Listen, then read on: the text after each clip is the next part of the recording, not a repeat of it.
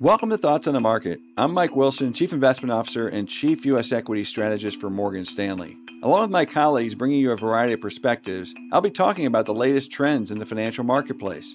Though I am typically coming to you from Morgan Stanley's U.S. headquarters, today, like many of our listeners, I am working from my home, hence the difference in recording quality.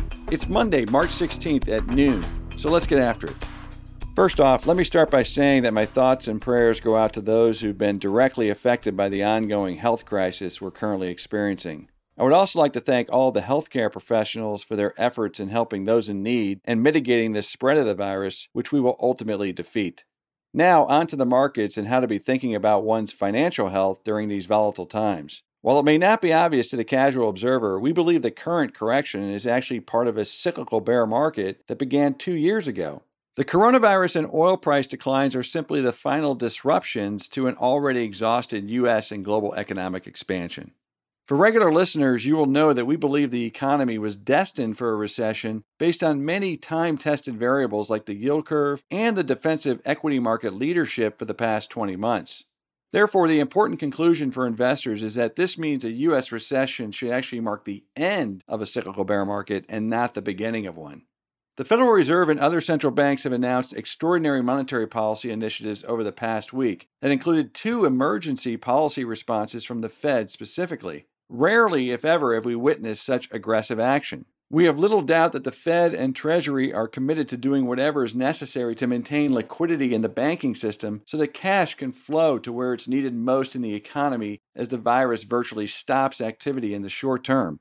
There was also passage of a small fiscal stimulus over the weekend by Congress. On this front, more should be done, and we think it will be forthcoming, but may take a bit longer given the necessary legislative approval. While unfortunate, a U.S. recession with a global health crisis may be the combination that finally galvanizes a shift towards more aggressive fiscal policy that we believe is necessary in a world of low growth and inflation.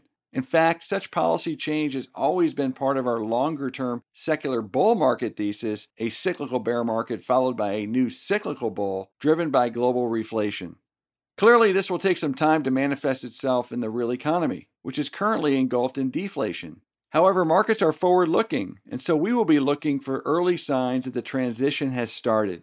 Such a change would likely have significant portfolio implications should it manifest as we expect.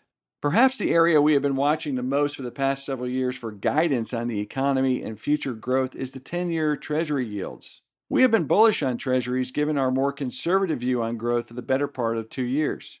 However, these yields have fallen substantially in the past few weeks as recession became the base case for markets. Encouragingly, the bond market now appears to have bottomed a week ago. Even as equity markets have made new lows late last week and this morning, Treasury yields have not, which suggests markets may have already fully discounted the recession that now looks inevitable.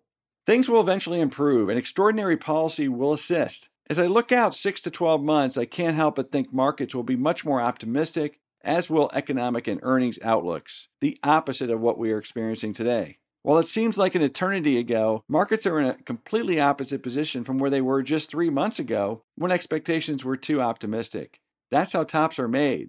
Today, they are too pessimistic, and that's how bottoms are made.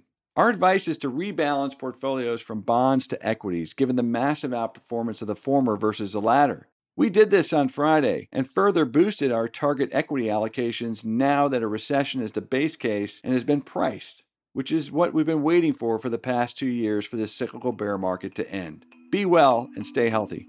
Thanks for listening. If you enjoy Thoughts on the Market, please take a moment to rate and review us on the Apple Podcast app. It helps more people to find the show. The preceding content is informational only and based on information available when created. It is not an offer or a solicitation, nor is it tax or legal advice. It does not consider your financial circumstances and objectives and may not be suitable for you.